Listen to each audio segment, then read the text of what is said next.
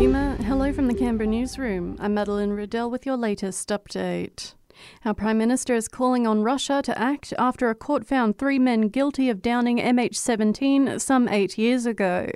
The attack killed 298 people in 2014, including 38 Australians. Sadly, the trio are unlikely to serve their life sentences or repay millions of dollars in compensation as the trial played out in absentia, meaning they weren't there and Moscow is resistant to helping find the men.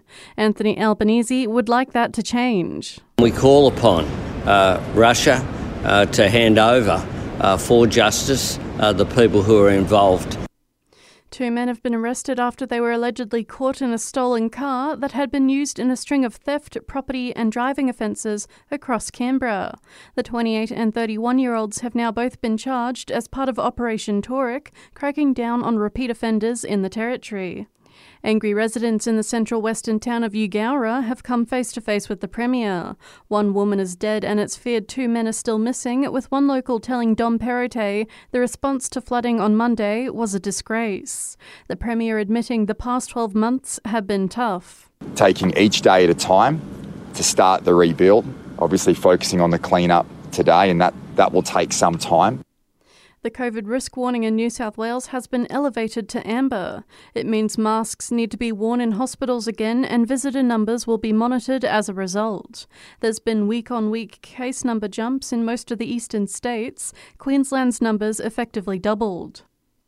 Ways to help families in need this festive season. The Salvation Army's Hundreds for Thousands fundraiser is underway till Christmas, aiming to raise $100,000 so they can give struggling families $100 grocery gift cards. Creator Natalie Tanchevsky says 14 local businesses are matching the public's donations. Even if you give a little bit, it's going to really help a lot because it will double. Every donation will double. You can donate at the Hundreds for Thousands website. Meanwhile, we are hearing Twitter staff have been locked out of their offices until next week as part of temporary closures.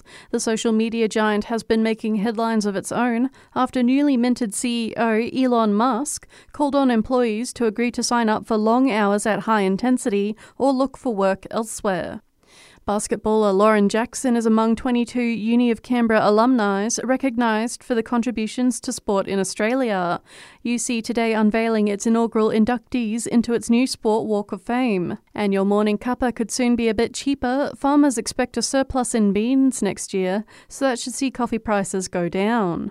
And that's the latest from the Canberra newsroom this Friday. Check back again tomorrow morning from 8 for our next update.